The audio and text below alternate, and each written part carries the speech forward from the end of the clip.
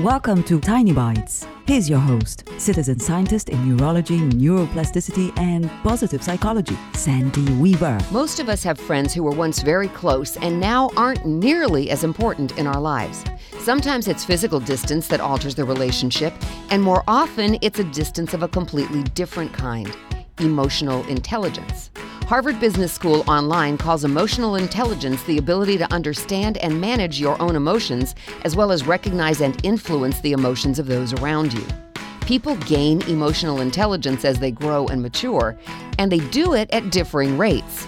Just as some people learn language easier than others and some learn advanced mathematics while others struggle to remember their times tables, some people gain emotional intelligence easily while others never do. When you think of friends that are no longer close, it could well be because you're at very different levels of emotional intelligence.